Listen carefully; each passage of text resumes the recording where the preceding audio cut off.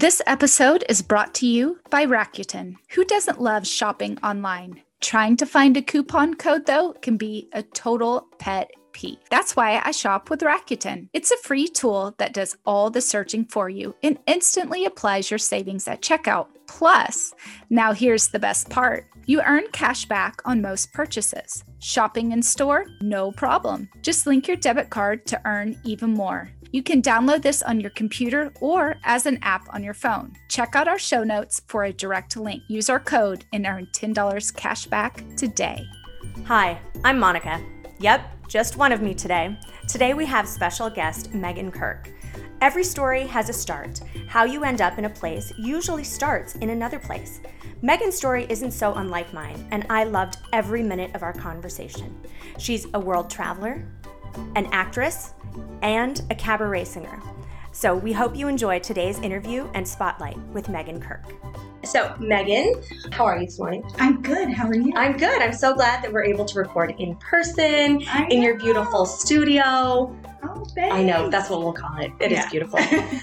Studio/apartment. Yeah. For people listening, Megan and I just met a couple weeks ago. Yes, we did. And talking was like talking to someone I've known for years and years. Yes. And then we had some things in common, like living in LA. Mm-hmm. And well, she lived there a lot longer. And I was like, LA.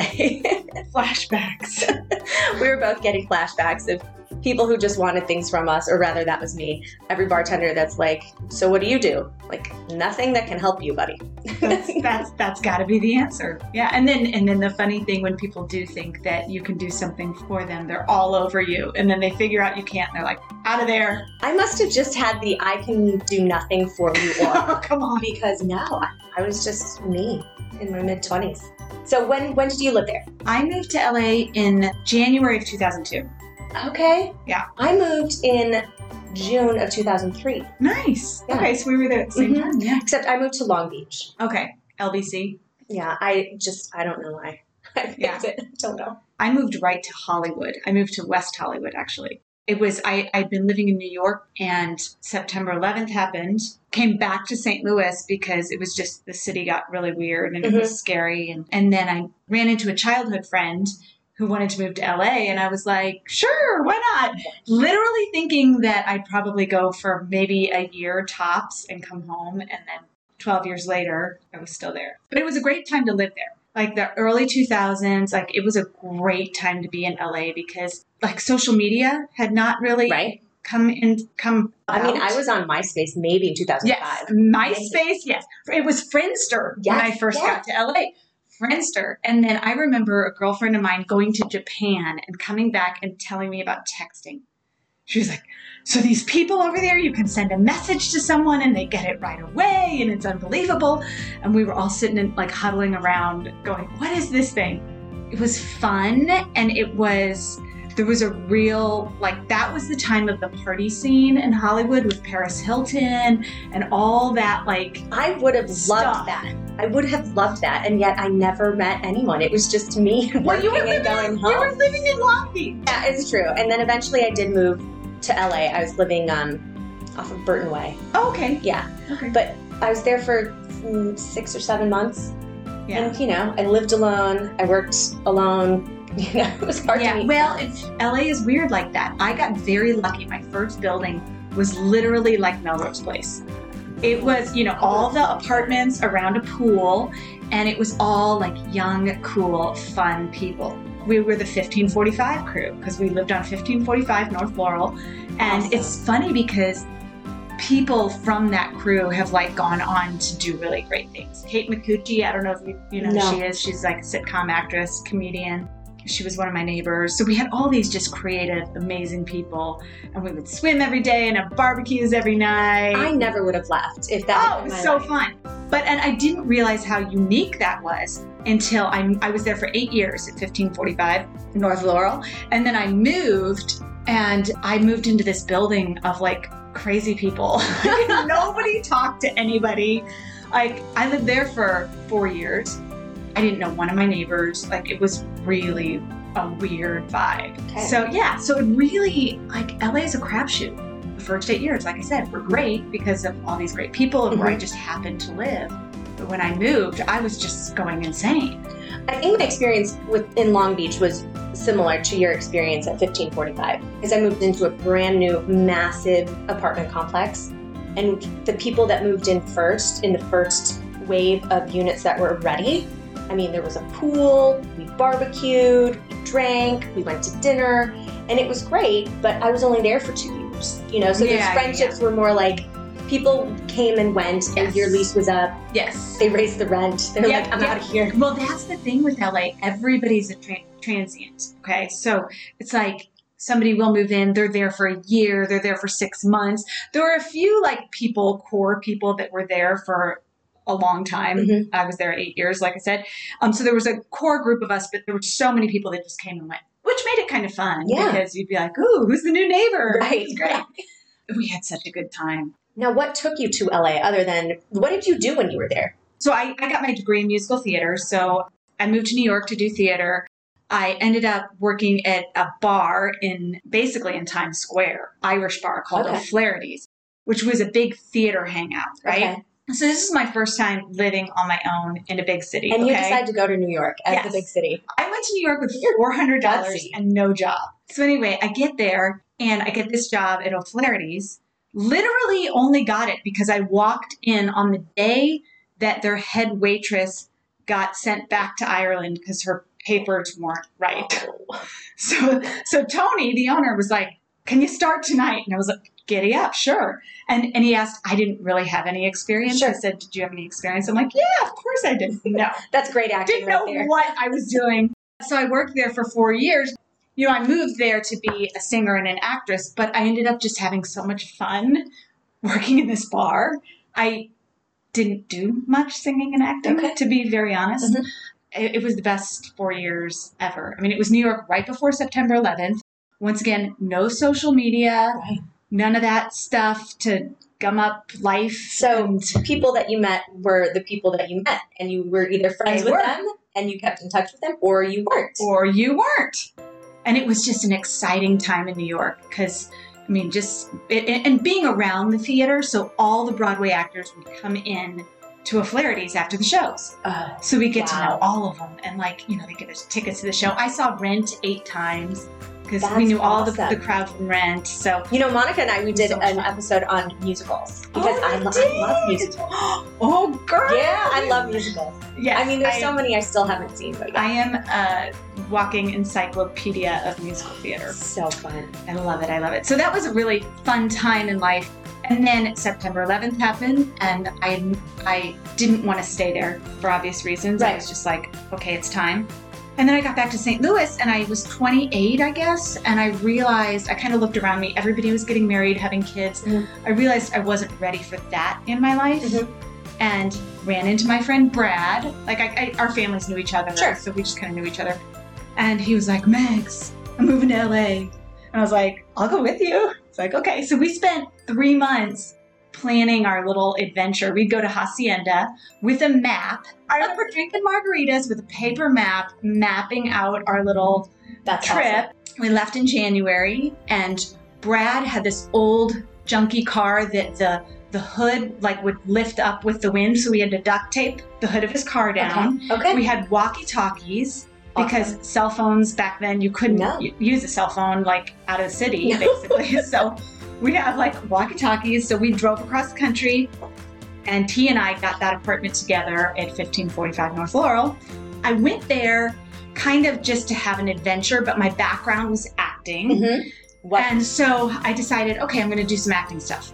Well, I did like background work on Young and the Restless. Oh, I love soap operas too. It was so funny. So jealous. I'd call my mom. I'd be like, I'm in the coffee shop today. So I'd, be the person in the coffee shop. Yeah. So just things like that. And then I started getting into singing because I've always been a singer. I started getting into the world of cabaret, which is a really interesting art form.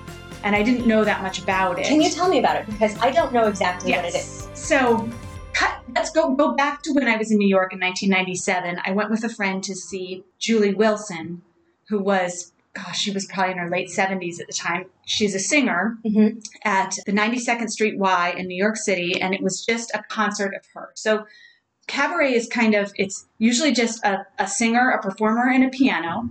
Okay. So very minimalist. And it's a singer who just tells stories and sings songs. So it's a very intimate experience. Like And a one-person musical. kind of like a one-person musical. Exactly. Or, some people will do a show of, Cole Porter or songs of Cole Porter, and they'll kind of give some history on the songs. I can't remember what Julie Wilson did, but she was kind of considered the queen of cabaret at that time. And my friend knew her son, Holt McCallany, who's actually an actor. He's gone on to do great things. He's in Mindhunter. He's the older guy. The older guy, yes. Yeah, so his mother is Julie Wilson. So Pauline was friends with him. I didn't know who she was. I didn't know anything about anything. Go to see her, and then we ended up having dinner with her and Holt afterwards. Then I went home just like, oh my God, that was the coolest experience ever. Started listening to her stuff and getting to know more about cabaret. Today's episode is brought to you by partner affiliate Force of Nature. Did you know that 40% of adults and 30% of children in the U.S. have allergies? Now is the perfect time to educate yourselves about how chemicals in traditional cleaners can trigger allergies and asthma. Head over to the link in our show notes and save yourself a bundle off of starter kits. Start using Force of Nature in your home today. You look back on something, I'm like, I can't believe that I met Julie Wilson, 30 years later. But that was my first foray into what is cabaret. So then cut to about 2007, maybe-ish. I'm in LA, and I was trying to figure out how to scratch the singing itch because I hadn't been singing at all. So I was like, I need to get into doing some singing stuff. And actually, this was kind of a weird thing that happened. So I met this guy, Kevin, and this is a little bit of a tangent. Kevin worked with the Lakers. I was like, oh yeah, I do singing and stuff. And he's like, well, you want to do the anthem for the Lakers game? No way. And I was like, sure. We were out having drinks. Yeah. So I get a call from the Lakers the next day. And they had booked me in a month to sing the anthem at the Lakers game. And you hadn't been singing? I had not been singing. Did you start singing every minute of every day? I was so freaked out. And this was the time when the Lakers game was it was always a big deal. But this is when Jack Nicholson sat on the court and, all those people. Around that time, I started thinking, I need to start singing more. I survived that experience. It was not the greatest singing I've ever done, but I didn't die. So that's good. But anyway, so I started thinking, how can I get into the singing more? And I got something in the mail from Los Angeles City College that had a cabaret course. It was every Saturday from 1 to 3, and it was like $78 for 6 weeks. What a steal. I was like, I can do this. So I started going to that, and the teacher was a woman named Pisha McPhee. And Pisha, at that time, her daughter ended up winning American Idol as Catherine McPhee. Oh, I was going to say. Okay, at that time, Catherine was in high school. She was not famous. Pisha was... Now she's married to David Foster. She is. I know. So Pisha's son-in-law is David Foster. David Foster, yes. That's right. I started taking these LACC classes, and then Pisha was like, would you like to come to my home to take our master class? Sure, I'd love that. So then I started doing her master classes at her house, and, Catherine's a sophomore in high school, coming in. It was, a long time ago. Yeah. Or actually, this was around the time of Idol, so I'm not exactly sure what year it was, but so I started getting into the cabaret scene in LA. Okay. And then Pisha directed the first shows that I did. She helped me with those, and then I started dating this guy who was a producer-director, so then he directed me in a couple shows. So that's kind of how I kind of just scratched that itch, so to speak, of creativity and singing and stuff like that. So. Oh, that's super fun. So the only connection I have to cabaret is I am a Real Housewives fan. Ooh. And Luann. Oh, yes. Luann, she's all about the cabaret. Yes, she does. And she plays with Billy Stritch, who is a piano player. Okay. He's big in the cabaret world. I mean, he's Liza Minnelli's. Oh, you know, and he's fantastic. And St. Louis, actually, strangely enough, has a really amazing cabaret community. I wish I had known this. Yes, and they do the St. Louis Cabaret Conference every summer. Okay. And Billy Stritch comes in for it. And Pisha now comes in for it and teaches. And Marilyn May and all these great people. And people come from all over the country to St. Louis. St. Louis is such a crazy, small-ish city because so many things happen here. It's got all these niches that I never knew about. Yeah. Especially since when I moved here, I called it Middle Earth. It's not Middle Earth, everybody. It is not. And it's getting more exciting. It really is. There's so much going on, and so many people are moving here too. You know, from who had moved away and moving back here. It's an exciting time. Well, that's great. I'm gonna have to come back and visit. And you have a show coming up. Maybe I'll come back for the show. There's a new place that opened in 2019, right before the pandemic, called the Blue Strawberry, and it's in Central West End. And they do a lot of cabaret shows. They do a lot of comedy, but it's a really cool place. My friend Jim Dolan owns it.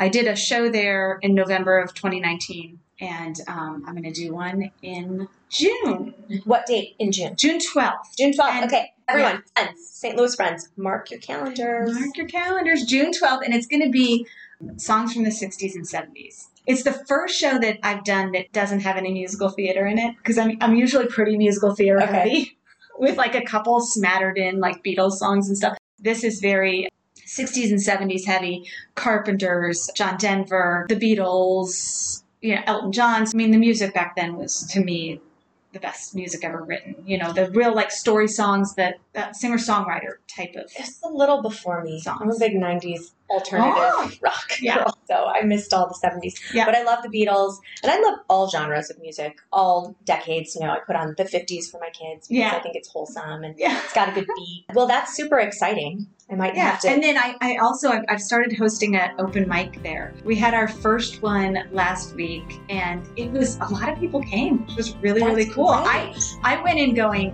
okay, 3 people could come or 50. I don't know. But we ended up having probably about 60 people came to watch, and then about 12 singers. I think that's a lot. Yeah, it was a smashing success, I say. Wow. I think there are a lot of secret singers out there. There's a lot of secret singers. And the fun thing was, after we did it, so many people said, I felt like I just kind of want to get up there and sing. And I said, you should. Next time, prepare a song and get up and sing. So I'm a real pusher of like getting people out of their comfort zone and getting up and doing those things. So. That's awesome. Now, how do you weave the story in the show? Do you do that writing? I do that myself, but basically the key is finding songs that tell the story in some sort of way. You just kind of have a theme, if you will, but there should be just a slight arc to it that kind of is a journey. I'm trying to imagine it, since I've never seen a show all the way through. They all just kind of have the same sort of sentiment, if that makes sense.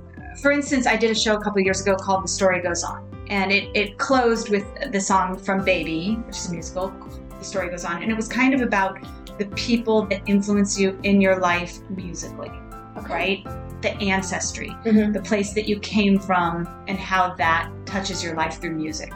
So almost every song that I sang had that sort of sentiment to it. Okay. But like this show that I'm doing in June, I'm a huge Carpenters fan and a Beatles fan. So it's kind of like just kind of telling stories about how these songs have affected my life, how they affect other people's lives, how you can connect to these songs. Oh, it sounds awesome. It's fun. It's really fun. And then some people do shows where they're just like, the songs of the Beatles. And the next song is If I Fell. Again, really my only exposure is watching the clips of Luann on The Real Housewives. And, she tells jokes. And I thought cabaret was more like comedy, like a one-person musical comedy hour. Well, it's not necessarily, it's funny because people have so many misconceptions of it. A couple years ago, I went out with a guy from Seattle. I went to Seattle to see him, and I had said I sing cabaret, and he took me to like a burlesque club, but he thought that was cabaret. He's like, you're going to love this. And I thought to myself, oh, he heard me say that. And it was, he's like, that's what you're into. And I was like, this really isn't the same thing, but this is fun. Yeah. But it's totally different than burlesque. But a lot of people associate that with it. It's also not necessarily comedy, but it does help if a singer has a sense of humor, because you've got to keep things moving and light. There's a lot of great singers who can't do cabaret because they're not as great as talking as they are at singing. They're great at singing, but when the song ends, they're just like, So it is definitely, I find the hardest part is the talking. The singing, I can get through those songs. It's the talking between. I'm like, am I going to forget what I say? Right. So. Okay, that's cool. Yeah, so a lot of people confuse cabaret. Well, so he learned something. Yes. What is it? What was that VH1 thing that they used to do not behind the music, where people unplugged. Oh, So with like MTV Unplugged? yeah, well, No? artists would come and they'd sing their songs and they'd talk about their songs, right? Okay. It was like a very stripped down concert of just like the intimacy of singing songs and just talking about them. That's cabaret. Cabaret should kind of feel like you're in someone's living room, sitting around their grand piano, and someone's telling stories and singing, and people are singing along, and so it should feel very small and intimate. That sounds and personal. awesome. And personal. Personal. Yeah. Very cool. Yeah. It's a lot of fun. Well, I think everyone in St. Louis do they need to buy tickets in advance? Yeah, I think because of COVID, it's, Okay. better to have reservations these days. I think it's bluestrawberriesstl.com. Okay, bluestrawberriesstl.com. We will have a link to it in the episode description. So buy your tickets and support Megan. Do you have a name for the show? I do. It is A Song for You. A Song for You. Yes, which is the title of a song that the Carpenters covered. Okay. But I'm sure many people know that song because it's been covered by a lot of artists. We hope you've enjoyed today's Spotlight episode with Megan Kirk, cabaret singer. Don't forget to look her up at bluestrawberriesstl.com for information and tickets to her upcoming show. If you like this episode, please rate and review Two Monicas and a Microphone on Apple Podcasts and help others find our show. You can also follow us on Instagram at Two Monicas Podcast, where we have an entire community dedicated to nothing serious, seriously.